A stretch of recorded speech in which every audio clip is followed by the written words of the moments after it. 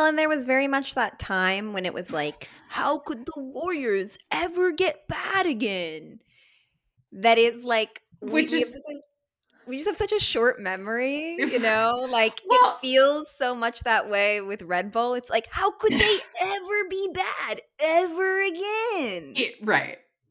It was like it was not that long ago that was true, or not bad, but like not what they are now. Not dominating everything ever. Right. Other people were at least like plausibly competitive. I mean, Christian Horner has his hearing tomorrow, which Boy. Fascinating. I have like a doom feeling that nothing's coming of this. I mean, like, tell me what you it want. depends on the allegations. Really, I've really heard want. some things, so I can't repeat them until like the actual investigation goes through. But if it is actually what I've heard, it would be reasonable that he would resign. The rumors are really bad. I think that Yeah. that's my Yeah. fear, is that it's like the rumors are really bad, and I'm I live on planet Earth, so I'm pretty like used to men doing really bad things with no consequences. But boy, oh boy, do I hope there are consequences. And I feel like the rumors are like do seem so bad. Like the sort of just general vibe around the situation is so rancid that to me that feels like generally a bad sign if you're him. Because if anything, I feel like the rumors tend to like downplay the situation in this sort of scenario. Like we don't find out how bad it really is until way later. So when the initial vibe is, oh, this is terrible. Yeah. Not ideal. Certainly not if you're Christian Horner. It's a whole this whole like past week has been so full of crazy F1 news that I have not been able to keep my head on straight. It was 1 week ago today that the Lewis Hamilton news came out, which I feel like I have lived 10,000 lives since then. It feels like an eternity. 20 lifetimes ago, I heard about this. Right.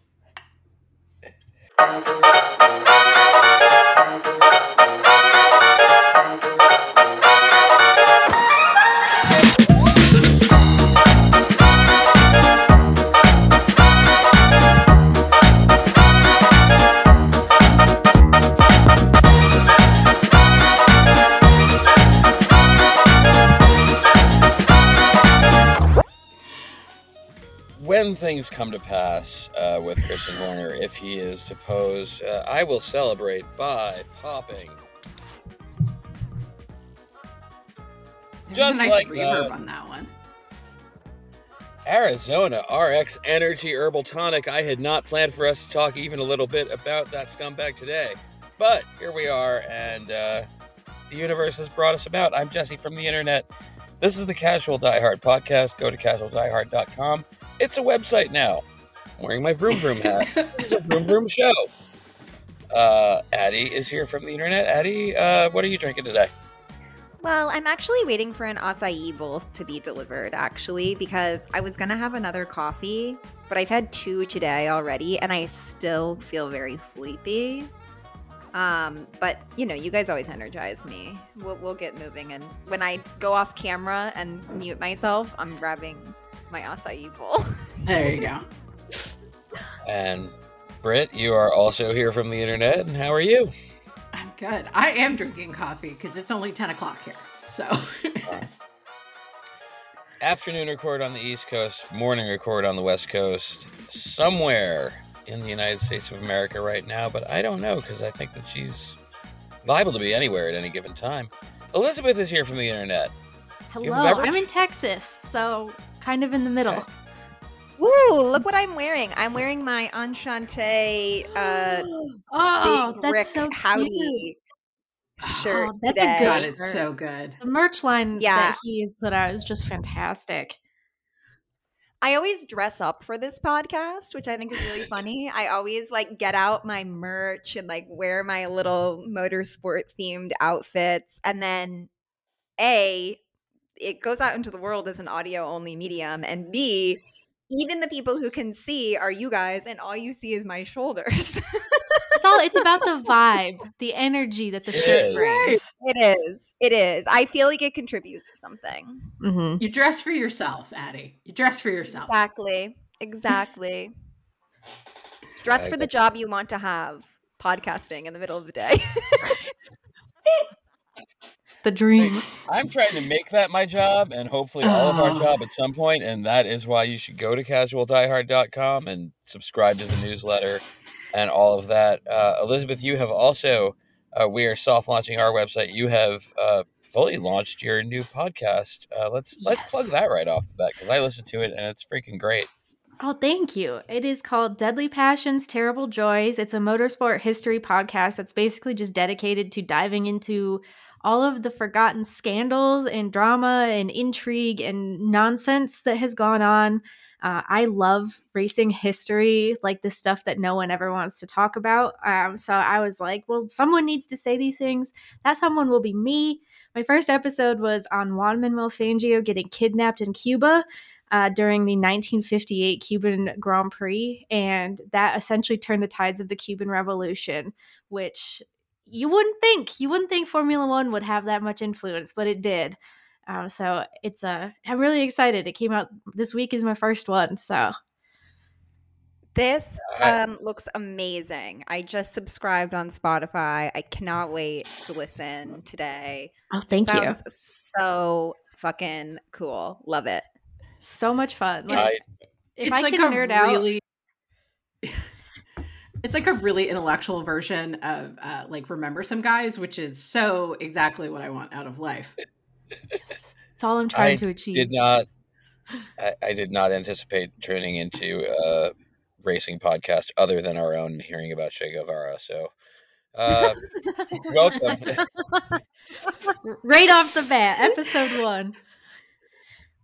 Welcome. Here we are. Yeah. It's it's funny. I don't really have anywhere to go from Che Guevara to get to why I asked you to come on in the first place, which was that our friend Katie, I asked her, like, who should we get to talk about NASCAR with Addie, who is also like an F1 person, because Addie is all in on F1, all in on Ferrari, all in on Charles. Britt is wiser than I am. Oh no, I'm very much not, because I jumped on that Ferrari train before the rest of y'all. Yeah, Britt just at least sleeps in. That's because races are at like 6 a.m. here. Mad respect. We are all together in the Ferrari gallows, and Britt is the one who is turning to us and like, first time. Britt opened the door for us and then was like, what the fuck are you guys doing here? Walking into a room on fire. Yeah, I do feel like I need to state for the record that I did not actually influence anyone. No, it's actually true. It's so Their true. allegiances. I went back and listened to the first F1 episode we ever did, which Britt was not on. It was me, Jesse, and was it Crystal? I think it was Crystal, yeah. We went through they made these like kindergarten boards. I don't know if you saw these, Elizabeth. Yeah, that's where they're so like, cute. My favorite food is pasta. My pump up song is house music.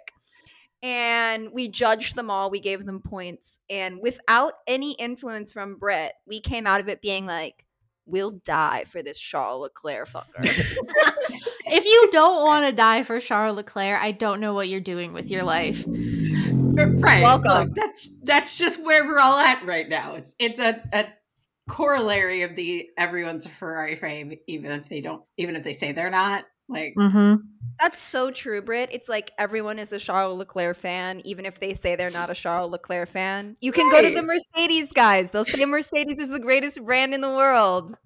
But here's how true it is that I attended the Williams F1 car launch at the Puma flagship store in Midtown Manhattan. Why it was there, I have no idea.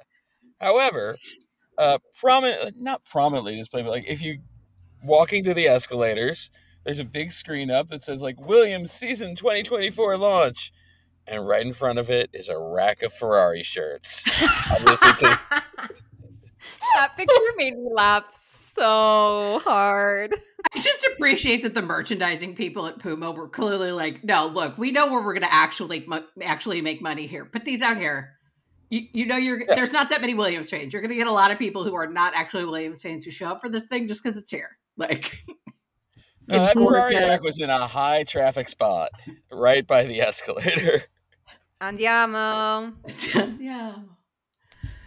Hey, what else happened on the escalator, Jesse? Oh, yeah. What else happened on the escalator? The greatest celebrity interaction of my entire life happened on the escalator, because I did go up to the third floor and check out the Williams display that they had up there. I was misinformed about there being like a video game kind of experience thing. That was not in the offing. But as I was up there on the third floor of the store, I see people like trying to flag down Jensen Button for a selfie. But he has already done that with people who were there, minutes ago, and he is now on his way out of the store. I'm on my way out too, so I'm like, all right, I'm just gonna walk the same way. And as I was going down the escalator, I was like, we're gonna have to do that little escalator transfer thing. So I stopped midway between the second, third, and the second first escalators, and leaned over the edge. And as he turned around, I go, hey, elevator selfie.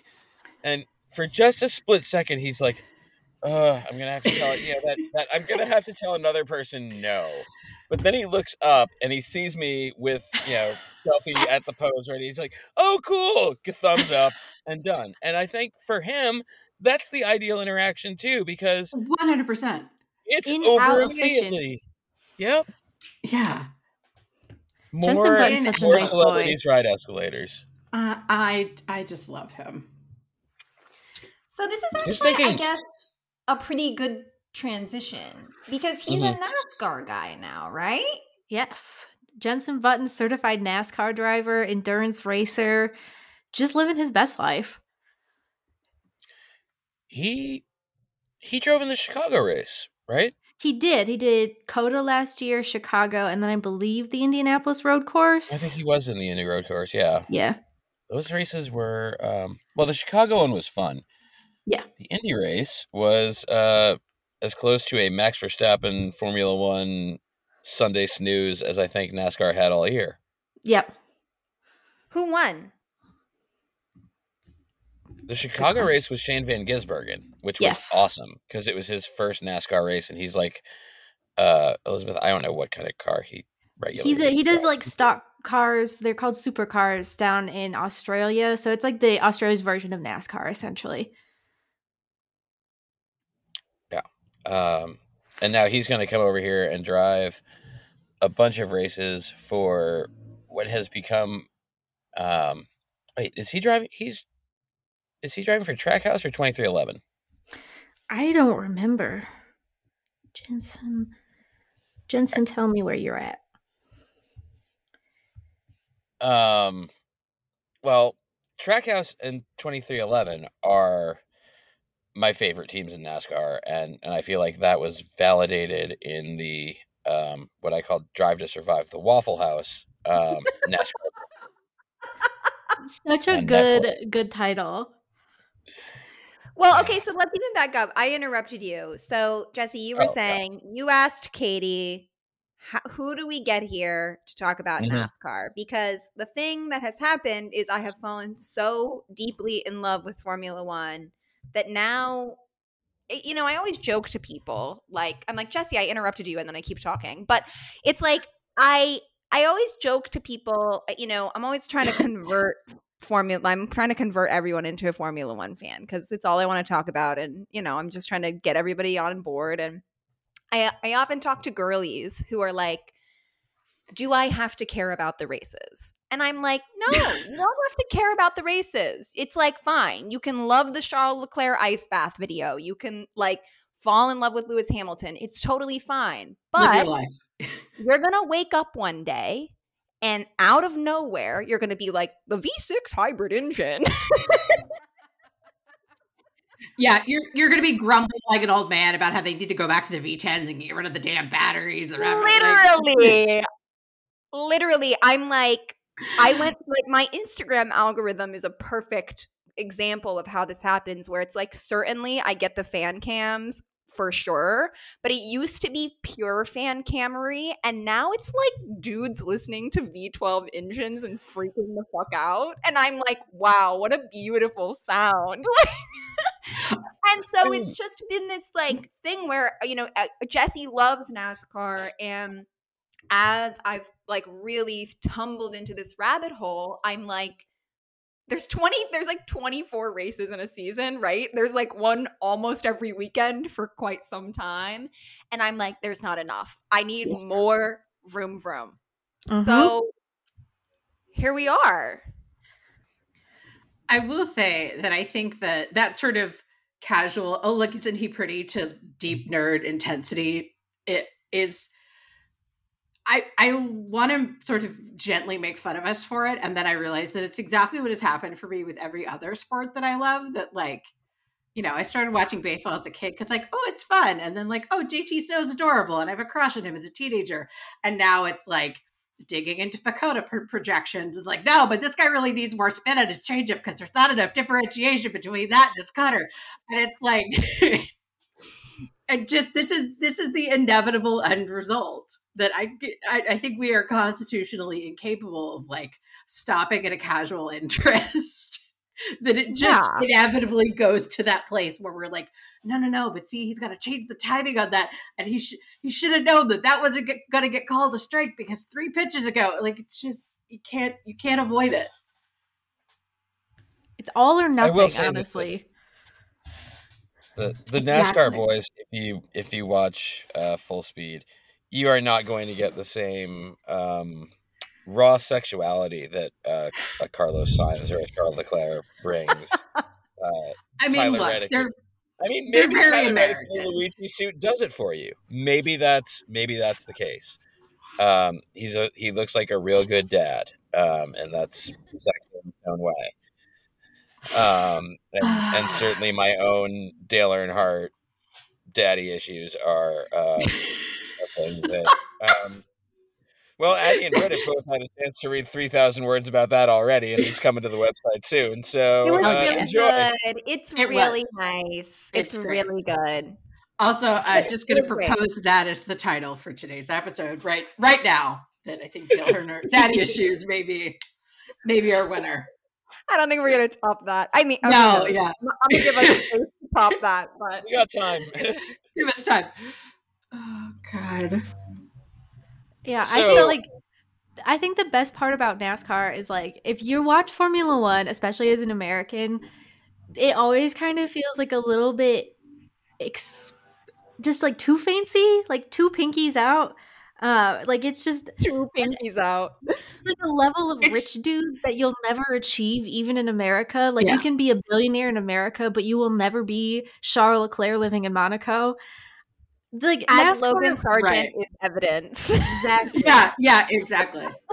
NASCAR brings it like back down to us, the normal people who have like aspirational dreams that we can actually achieve. I think that NASCAR is just much more like other American sports that way too, and that like most athletes and most NASCAR drivers too are not coming from like huge generational wealth. And like, not that there aren't Nepo babies and legacies and stuff, but like not to the extent that it is in Formula One. Oh my God. I hate Ty Gibbs so much for nothing, but then he also validates the way that he drives. And the things that he says and his entire behavior in his face. Yeah, just the everything. He's Nepo baby first, and then he validates all of it. Absolutely. Correct. Yeah. Okay, so let's start Well, I don't know, Jesse. You say whatever you want to say, and then I want to ask a series of basic questions. I want to set down this other marker. It's Carlos. Carlos has a lot of anti-hero in him, I think. Is that fair to say? Yeah. I think so. Yeah. He can go, you know, I'm keeping it. It's on purpose. It's planned. And be smooth On about it. purpose. Whereas Denny Hamlin gets out of the car, and after having last year, and it's in the Netflix show, like he goes, "I just beat your favorite driver," as he's getting booed, and he gets out of the car after winning the Clash on Saturday night, and he has to pull he's like, "Oh wait, I forgot something. I just beat your favorite driver again," and like it was so forced and awkward, and the Netflix show tries to make him this anti-hero, and he kind of is, because he's won everything but the championship, and he has such fucking delusions of grandeur, and like Yeah.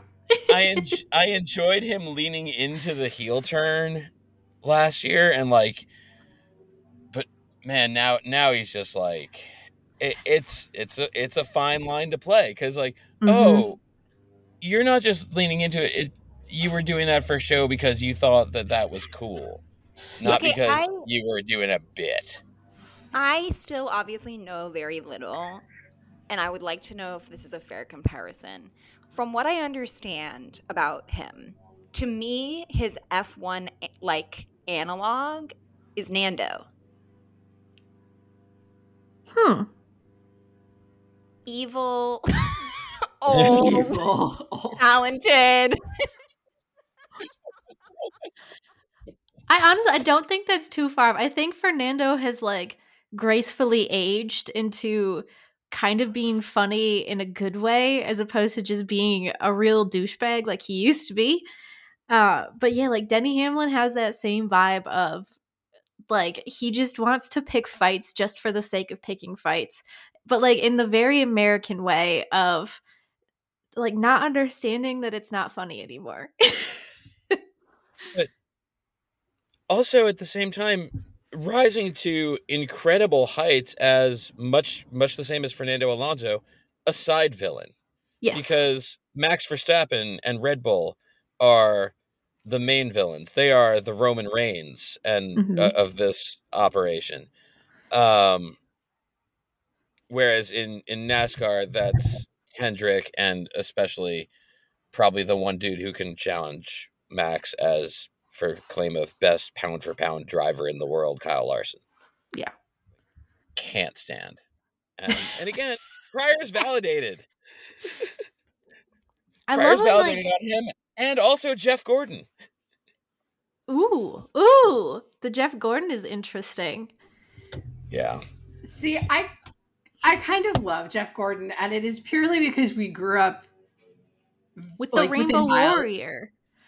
Yeah. Well, and we grew up like within miles of each other, and like he's not that much older than I am, and it's just sort of he was very, I don't want to say an oddity, but he was very much like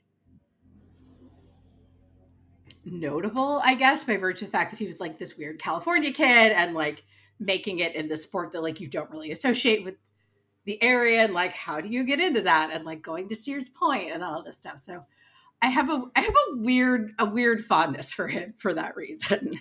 He is Michael Jordan in NASCAR to me, whereas NASCAR Michael Jordan is an unbelievably cool, like, gets it, probably like best team owner in the sport. Weird that he's partnered with Denny Hamlin, and I come away like liking him and not really liking Denny Hamlin. Where, yeah, it's a totally different thing when, because he's coming, like I've said that I wanted to unpack this before you guys. With Jordan, he's coming into racing, and he understands that like he's not the shit, and he actually has to treat people with respect, which he doesn't have to do in. I guess he doesn't have to treat anybody with respect, but he does because like he earnestly wants to learn what it's going to take to win in this sport. And he seems like legitimately impressed by what the athletes do, like not just the drivers, but like the crew chiefs and the pit dudes. And like, it's that to me is one of the most interesting like little side notes on the Netflix show for NASCAR is like Michael Jordan in a role like you have not seen him before. And I think that was really interesting to me. So, Elizabeth, how did you get into motorsports generally and NASCAR specifically? I think so. NASCAR was like my first motorsport love. I grew up in rural Michigan, so my whole family was part of the auto industry. So cars were everything. We watched NASCAR every weekend until Dale Earnhardt died. Not that we were Dale Earnhardt fans. We hated him, apparently. That was my dad's whole thing. But that race took place at my brother's birthday party, so my mom called her quits. We were like, yeah, it's over. Oh my God. Yeah. So fell out of the racing thing for a while, but then in 2013, I was so into the movie Thor. I loved Chris Hemsworth, and I was like, Chris Hemsworth's going to be in this movie about race car drivers in the 70s. This is hitting all of my interests. I'm going to go see Rush.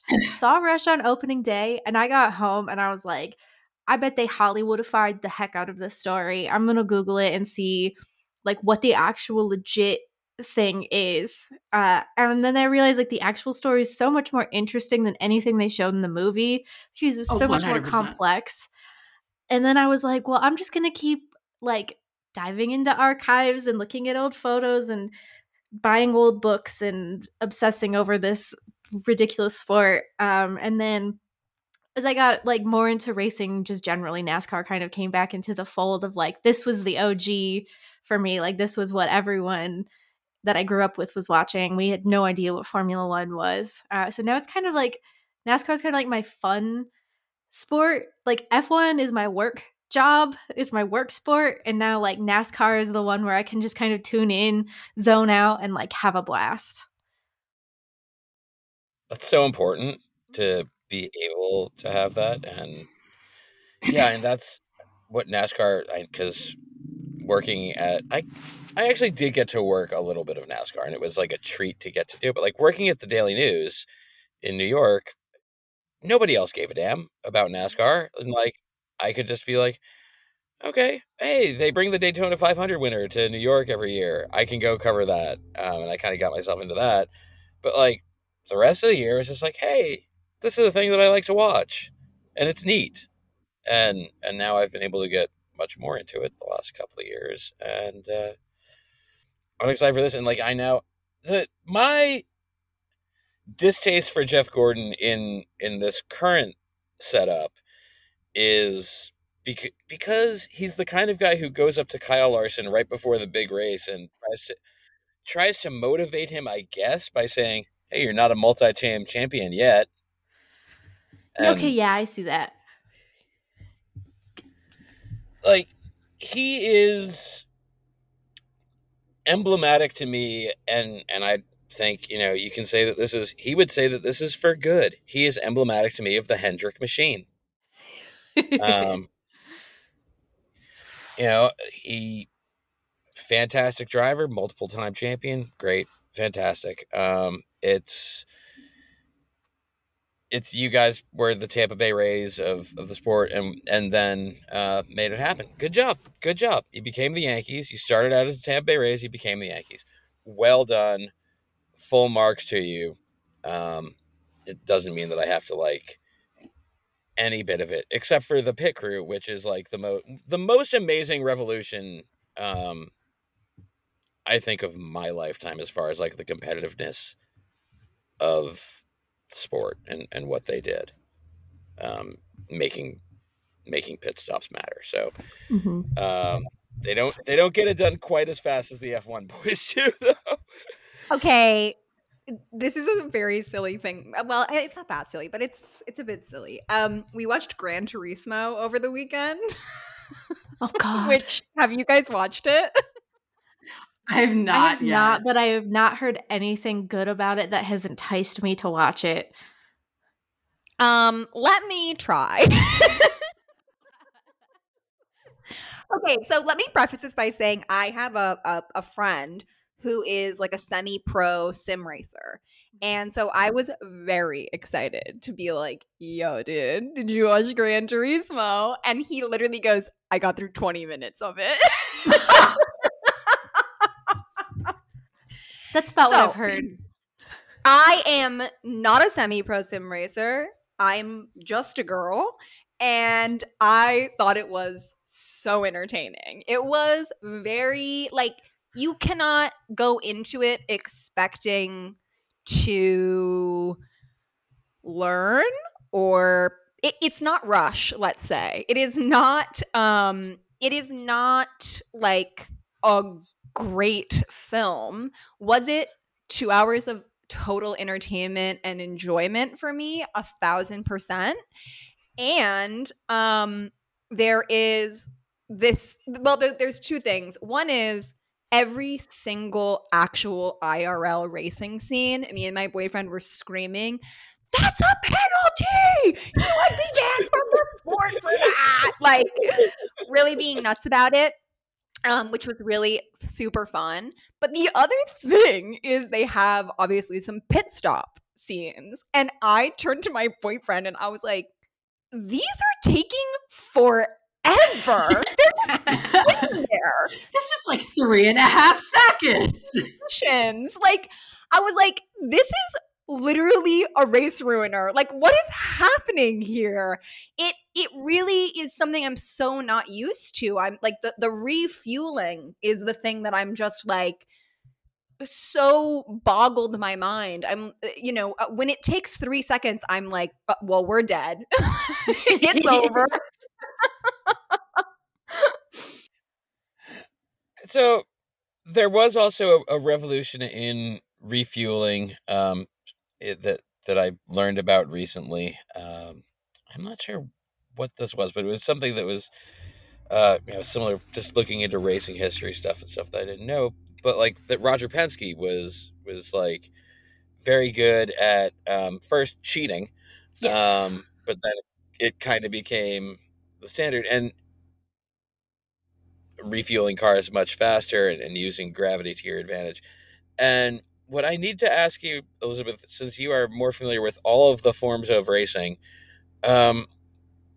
should I consider being a Penske fan after I came away loving Ryan Blaney and liking Joey Logano way more than I ever thought that I did before? I adore Penske. Not necessarily what he's doing with IndyCar. It is perhaps a little outdated, but Penske as a legacy and like what he's done in motorsport is freaking incredible. This man entered Formula One a couple times. Like, he has NASCAR teams, he's got IndyCar teams, he's got endurance racing teams, and he until very recently was the guy standing on the pit box for all 24 hours of the Daytona race the entire time. He's 80 something now. Get into it. Penske as an organization is a little bit prissy, I would say. There's a phrase called Penske perfect, because everyone has perfect hair and the polos tucked in and the crisp shirts and the slacks with the creases in them. But that's just that is kind of a relic of a bygone time, but it shows a lot of what Roger Penske innovated on, which was, why bother having everyone be different when you can all do things the same way in the most efficient way possible and save 10 seconds on your refueling because you did gravity, made it go upside down and channel fuel into the fuel tank. I gotta say, that whole description, and I'm really sorry if this is offensive, but that's kind of like Mercedes core to me. It is, yeah. The very everyone wears the outfit. We care that the bathrooms are clean. We're gonna do it right to be that Mercedes vibe to me. I don't think you're also wrong at right all about that as a New York Yankees vibe, because they have really a no beards rule, but Ryan Blaney won the NASCAR championship Yes. last year with full beard. And good on him because he looks way better with it. So, Elizabeth, who are your main rooting interests, and how would you say, like, one thing that we talk a lot about with Formula One is that your rooting interests kind of, at least for me, they're so different than, like, I root for the Mets. I root for Ferrari, but I root for Charles. I root for McLaren a little bit. Like, there's such this kind of strange, different way that I've found emerges with Formula One. Do you think that that is true with NASCAR, and kind of what are your rooting interests in the sport? I think it's, especially if you're getting into NASCAR, like completely new and fresh. I know a lot of people grow up in the US with like, if you grew up with the Yankees, like you're going to be a lifelong Yankees fan. There's like this deep underlying, like you've kind of stuck with the region and these teams for a certain amount of time. But if you're kind of coming in fresh, you get the ability to pick and choose what you like. And it's like a pick your own adventure kind of fandom experience, which is what I absolutely love. So with NASCAR, like I grew up as a Mark Martin fan of like the guy who was really good but never won anything, and never like quite got to the top level. So I was like, Can't relate to that at all. So I was like, who in NASCAR is like that? And until last year, it was Ryan Blaney. So like Ryan Blaney, handsome boy. Not even gonna deny that like he's got a nice face. I was interested, but also like the storyline that he had was so fun. Of like, here's this young guy who's really good, and maybe he'll get a chance, and then he did, and was like good and not good enough, and like close but not close. So yeah, I think like my vibe just kind of goes to like who I think will be the most fun. Like if no one is, if it's a fun experience, that's what kind of more what I'm looking for. And even in Formula One, I don't want to say in Formula One. In Formula One, it's always been pain. I was a Manor Marussia fan when Manor Marussia was a team. So I was like scraping by on the back of the grid with no hopes or dreams about anything. But I think it like the fun thing of NASCAR is like you can just kind of pick, and like whoever's personality you vibe with, just send it. See what happens. All I need is Ross Chastain to win one race, and he's in the playoffs every year. And that's all Ross Chastain needs, too. Exactly. And he can spend the other 35 races fucking up everybody else's business, and that is why he's my favorite. I will say, so Jesse has kind of Ross Chastain-Pilled me. Like, I definitely feel a pull to Ross Chastain. And I recently watched the video again of his video game move. Yes. The long ride. It's so good. And I picked a longer clip than I had seen before, which showed him getting out of the car afterward. And I have obviously like previously Googled pictures of him and been like, okay. He got out of the car and I was like, oh my God, is Ross Chastain sexy? Oh my God. When they get out of like, when they're fresh from competition, like there's nothing else like it. Oh, dude. I mean, Max Verstappen is sexy to me when he's like sweaty on the top step of the podium. Like but he got out of the car. He has the big beard. He has a great smile, such a cute little smile. And he looked so proud of himself for what he had just pulled off, as he well should. And I kind of was like, I think he might be my guy. If that's He's how you got a pick lot a of favorite, Yuki that is the vibes. perfect NASCAR way to pick a favorite. Okay, great. I also think Bubba and Denny are obviously very interesting characters to me, but I don't feel like I've had quite the awakening with either of them. That's definitely, I love Bubba. if you follow both of them on social media, I think you will get an exact sense of why people feel so strongly about both of those fellas. I really like Bubba, but I also can see why people dislike him, but like in the non-racist way. There are a lot of people who just dislike him because he's black. there are some aspects of his personality where I'm like, yeah, I can see why that's not a good vibe for some folk, but like it's so cool to see him doing his thing. And like speaking words about being black and racing. Who does that? No one has really done that aside from Lewis in the last 5 billion years. Is he the only black driver in what do we say, NASCAR? Do we say the NASCAR Cup? How do I even ask In that? the Cup Series. In the Cup series. Is he the only black driver on the grid? Like, that's the only way I can. Do we say on the grid in NASCAR? In the field, I think, is more of a NASCArism.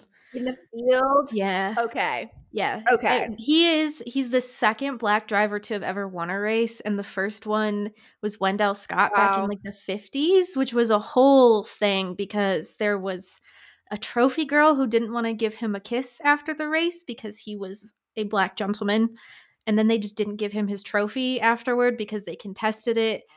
Yeah, it was a very gnarly, dark moment for the sport in 1950s, 60s America.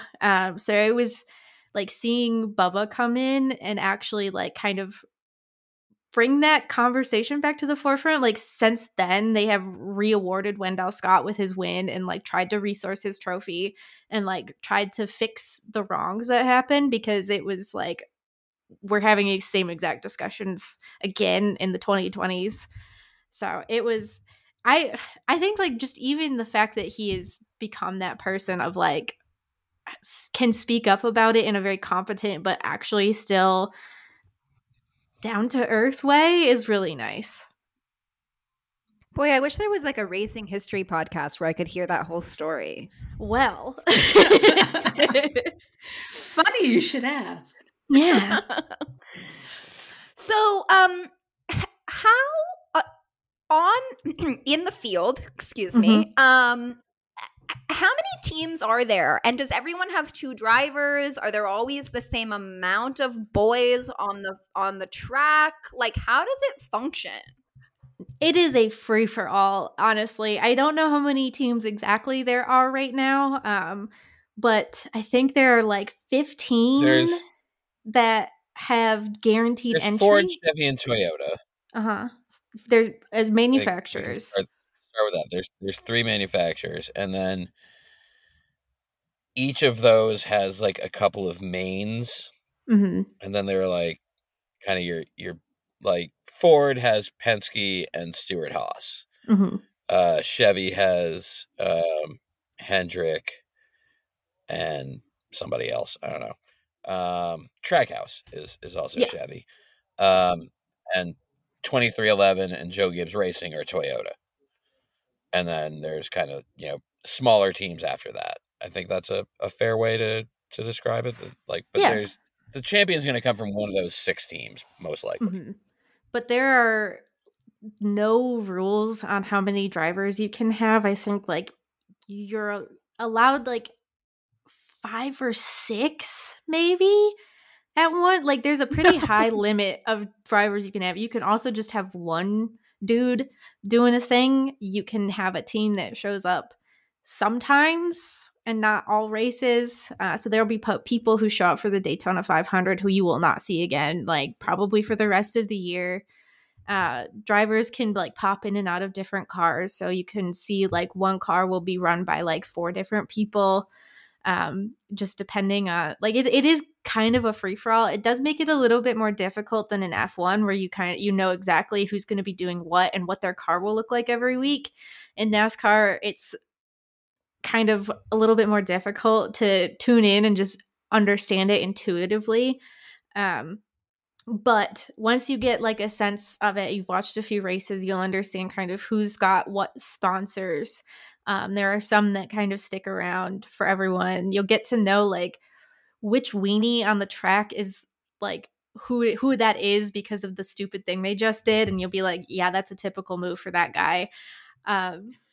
Yeah, it makes it like I think that is one of the bigger barriers to entry. Like there are a ton of cars. There are a ton of different teams, and the cars can look different every week if they really want to. But it's worthwhile, like just kind of even just tuning in and like watching, I have a friend from England who's been getting into NASCAR this year and a little bit at the end of last year. And he would tune in and be like, I have no idea who any of these people are. I have no idea what the car numbers mean. I have no idea what the team is. Is this a driver or a team principal? Like what is going on? But this is just so much fun. It's so funny because to me, one of the biggest barriers to being an F1 fan is not being able to see the numbers on the cars. And like, Yes. I need a gigantic 3 to tell me that that's Dale. I think one of the bigger things too is like in NASCAR, drivers don't have numbers, the cars have numbers. So what? yeah, it's really interesting in a lot of American forms of motorsport. Like you'll have Penske. Penske has a certain number of like card numbers it's allowed to have. So it's like 2, 12, 22. You can guarantee Penske cars in IndyCar or NASCAR have those numbers. The same thing with like Stewart-Haas Racing. It has its slate, like the team picks some numbers and then that's the team's numbers. And the drivers will, if they pop into other teams or other cars, it'll be totally different. Wow. Okay. Mm-hmm. Okay. Mm-hmm. That's fascinating. As a brief aside here, is everyone seeing how mad Formula One fans are this week that every car seems to have a black livery? You know what? I am on record as being anti-black jersey. In other sports, I'm on record now, if I haven't said it before, I think the black liveries are dumb. All of you have great color palettes. Will you just use them? Why is Ferrari the only one who's like, no, our car is red? I mean, it's red. That's what it is. It's fucking red. Like it really is. Like I can't believe that. I had the same thought yesterday, Britt. I was like, I can't believe we're gonna get to the end of these livery announcements, and it's gonna be like, okay, Ferraris is the most unique. Right. It's gonna be 9 black cars with different color accents and a red car. Like that's gonna be it. And I think it's especially annoying because like the Gulf like special liveries that Williams and McLaren both have done the past couple of years are so good and people love them so much and the merch sells out instantly. I have a McLaren, the McLaren Gulf track jacket from a couple of years ago. Like it's amazing. And no one is just like, yes, this should be our livery. Like you have this thing. It's wildly popular. Everybody loves it. And you're just like, no, we're going to go over here with the black and like some orange highlights. Like, what are you doing? I do want a full chrome McLaren. Chrome's your fucking main sponsor. Like full chrome McLaren. I think that would be sick. That would be amazing. With the wheels. So who won last year in NASCAR? Ryan Blaney. The Hawkeye. Yes. I was so excited. My husband and I have a garage on our TV, or a TV in our garage, and we were out there watching and just screaming like, please, Ryan, hold on to it for one more lap. You just got to do one more. So how do you win? Is it points based? Is it you get into the final 4 and you have to win a race there? So there are 2 parts to the NASCAR season. There's the regular season and then the playoffs. So if you win a race in the regular season, you are guaranteed a place in the playoffs. And then as the playoffs go through, it's like a series of like 1 or 2 races. Every 1 or 2 races, you'll narrow down the field. So I think it starts with 16, then drops down, and it'll keep going until you hit the last race of the year where 4 drivers have a chance at winning the championship. So whichever one of those 4 drivers finishes highest is the winner. That sounds exciting. Usually, yes. Yeah. And usually the champion wins the final race. But that was part of the controversy last year, was that Ryan Blaney thought that he should be passing Ross Chastain to win that final race and claim his championship. And Ross Chastain was like, no, I'm going to race you hard and I'm going to win this race. Yeah. I'm not going to wreck you, but I'm not giving you the win just because you're winning the championship. It's still a race. That's my boy. Yeah. So Yeah. Mhm. Don't like to see the faves clash with each other, The but girls are fighting. Blaney giving him the finger from inside the car is, and so that he can see it in the rear view. It's relatable. It's relatable for It is. I've everybody. done that I'm not before. letting this motherfucker pass me, and why won't just fucking let me pass him? Yeah. So, who are the favorites this year? Is it pretty? Is it pretty kind of like? Are there periods of dominance in NASCAR, or is it more up in the air every year because you just have to win one to get into the playoffs? It's a little more up in the air. That's why they introduced the playoffs, was because a driver named Jimmy Johnson was winning literally everything, an unstoppable force. No matter how many times they changed the championship format, that man still won. You'll definitely have certain favorites heading into any season. So like Kyle Larson, I think Chase Elliott probably is another big one for the title. Oh God, who else? Both of Penske, those are Hendrick obviously, cars. like Joey Logano always is. Blaney, 23XI's probably got a shot. It's definitely a little bit more of a blend. You never really exactly know who will win, but there is definitely a little like group you can pull from and make a pretty good bet that one of these fellas got it. So, is my new favorite son, Ross Chastain, like a real possibility to do really well this season? Ross is he's like the outlier. Like he's like the dark horse favorite, I think, for a lot of people, where they're like, he's gonna get it. He's gonna finally do it. But he tends to Ross Chastain himself a little bit and do something a little bit poor on the track sometimes. Like he's a hard driver. And I don't understand why this keeps happening to me. I feel like Charles Leclerc crashing in the formation lap saying, "Why am I so fucking unlucky?" I'm like, I need something. I'm like, I need something to fill the hole in my soul. Let me find something new and different for me. The outlier dark horse guy who will get in his own way and break my heart. I'm in. It's just Mets all the way down, Addie. That's the thing. It's just Mets all the way down. Ultimately, that was my fatal choice. I fell in love with the New York Mets, and it was over for me forever. Now you just keep picking up the Mets analog in any sport wherever possible. I'm like, I'm tired of these fucking New York Metropolitans. I'm going to go for a chic brand I know I can trust, Ferrari. Oops. Oh. The iconic Ferrari. What could go wrong? What could go wrong? Everything. Is that their team slogan? Ferrari. What could go wrong? How much Ferrari. Before we get out of here, let us talk a little bit about the Ferrari movie and Adam Driver as Enzo Ferrari and just the whole deal there, which I have to say my main takeaway was fuck, that was violent. Yeah. Oh my God. Did not expect that. Yeah. Wow. It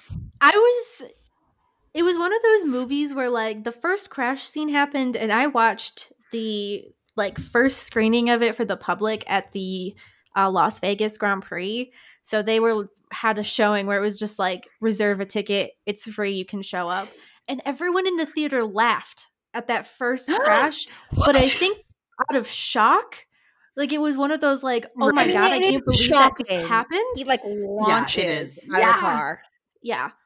But I love that movie. Actually, I think it might be one of my favorite racing movies forever now. And a lot of people felt differently, but I really liked it. I actually like it more as time goes on. Like the more I look back at it, the more I like it. I think it was so not I don't know what I anticipated or what I expected, but it was not what I thought it was going to be. Mm-hmm. And as an Adam Driver stan, I find Adam Driver hard to take seriously. Yeah. But my biggest takeaway is Penelope Cruz deserves Crushed it. 1,000 Oscars. Like, Mhm. she was phenomenal. Mm-hmm. Yeah, she was fantastic. I will say I had an easier time taking Adam Driver seriously in that context than I do taking Adam Driver seriously as like this earth-shatteringly sexy like love interest. That's where my suspension of disbelief falls apart. I could go with this one. I find Adam Driver earth-shatteringly sexy. And I think that was part of why I was like, my sister, before we went to the movie, I'm like, I am so horny for Adam Driver, the main guy in this movie. She's like, who? We get to the movie and she leans over and she goes, that guy? Yeah, I feel like Adam Driver is very all or nothing in that sense. Either you are absolutely 100% in, or you're like, I do not understand anything about this person's appeal. He's he's unique in that way. Because I think most people, I can be like, even if they're like not my particular jam, I can be like, yeah, okay, I get it. It's a type that I'm not in, is not really my choice, but I get it. That's one where I'm like, I don't get it. Other than I grew up in the 90s and know plenty of people who like dated weird little wannabe punk band freaks that were of a similar variety. So like, sure, it's a thing for some people. It does a lot for me. Does it do anything for you, Elizabeth and Jesse? Adam Driver? Not really. Like he's not quite my type, but that was why I thought he was so perfect for Enzo, as like to play that character where I was like, this guy is a little ridiculous. Like, some people find him immensely attractive somehow, and some people do not. And I do not understand how Enzo Ferrari, as a man himself, was like a ladies' man. Like, I look at him and I'm like, right. I don't get it. But then it was like Adam Driver, and I was like, oh, well, this is a contemporary example. I totally get why this makes sense. Right. That was what I wanted to ask you, Elizabeth, was like having dug in on Enzo Ferrari, the feeling that I got from Adam Driver was like, okay, I see there is definitely a very sexual energy that he is exuding. Yeah. Obviously Enzo was exuding a sexual energy all the time as well, but was this an apt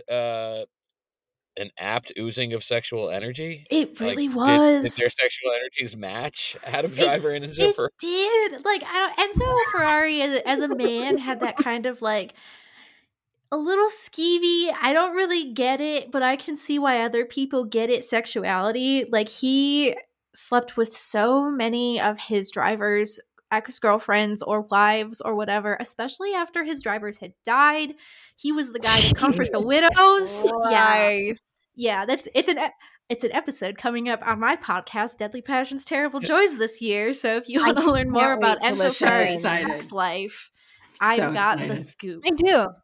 I do. And because I will just say, the pictures of a young Enzo Ferrari work for me. See, like, they don't for me, but I'm like, I get it. I understand. For some folks, this is just the thing. This is it. With a Ferrari car that he built? I mean, yeah. He has like a nice, like, Carlos Sainz-esque head of hair. Like, it works for me, I gotta say. Yeah, I thought the movie was so good. Like, accurate in so many ways. That whole little intro scene where he like goes to the barber and shit talks everyone at the barber and then gets some flowers and goes and sees his son's grave. Like, that was a legit Enzo Ferrari every day of his life thing that he did. Like, that was something known and reported on. And I was like, oh, I'm so glad. Like, my little nerdy heart would have been so upset if he had done anything else, but I had just read like 1,200 pages of Enzo Ferrari biography. So I was like, I'm ready to tear this apart for its unauthenticity. I was actually pleasantly surprised. This has been not a surprise that it has been so pleasant. This was such a pleasure. Elizabeth, you should join us frequently. This was a Absolutely. treat. Just let me know. I'll sign on. Listen, next time we talk, we are going to know what the Ferrari livery looks like, and we're going to have a lot to say when it's a black fucking car. Do not put that into the universe. Oh my God. Okay, I will just say, I don't want it right now because I do agree there are too many black cars on the grid.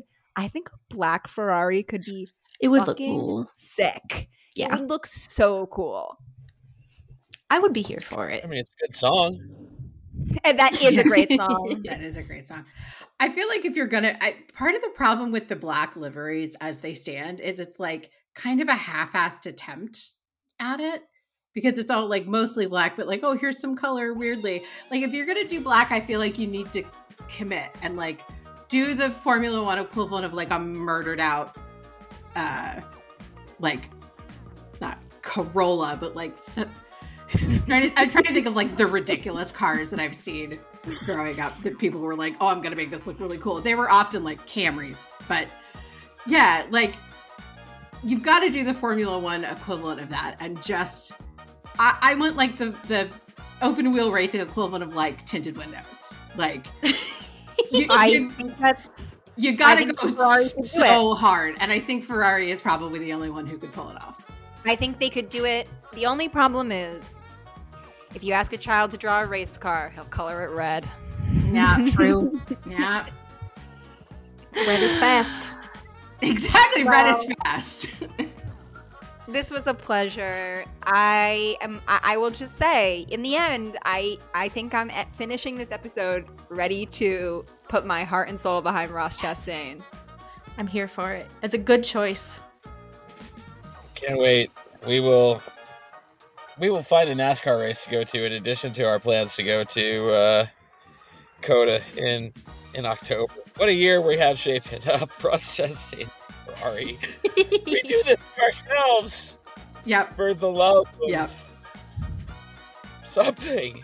Let's go Mets, baby. The Mets, baby. Love the Mets. Love you.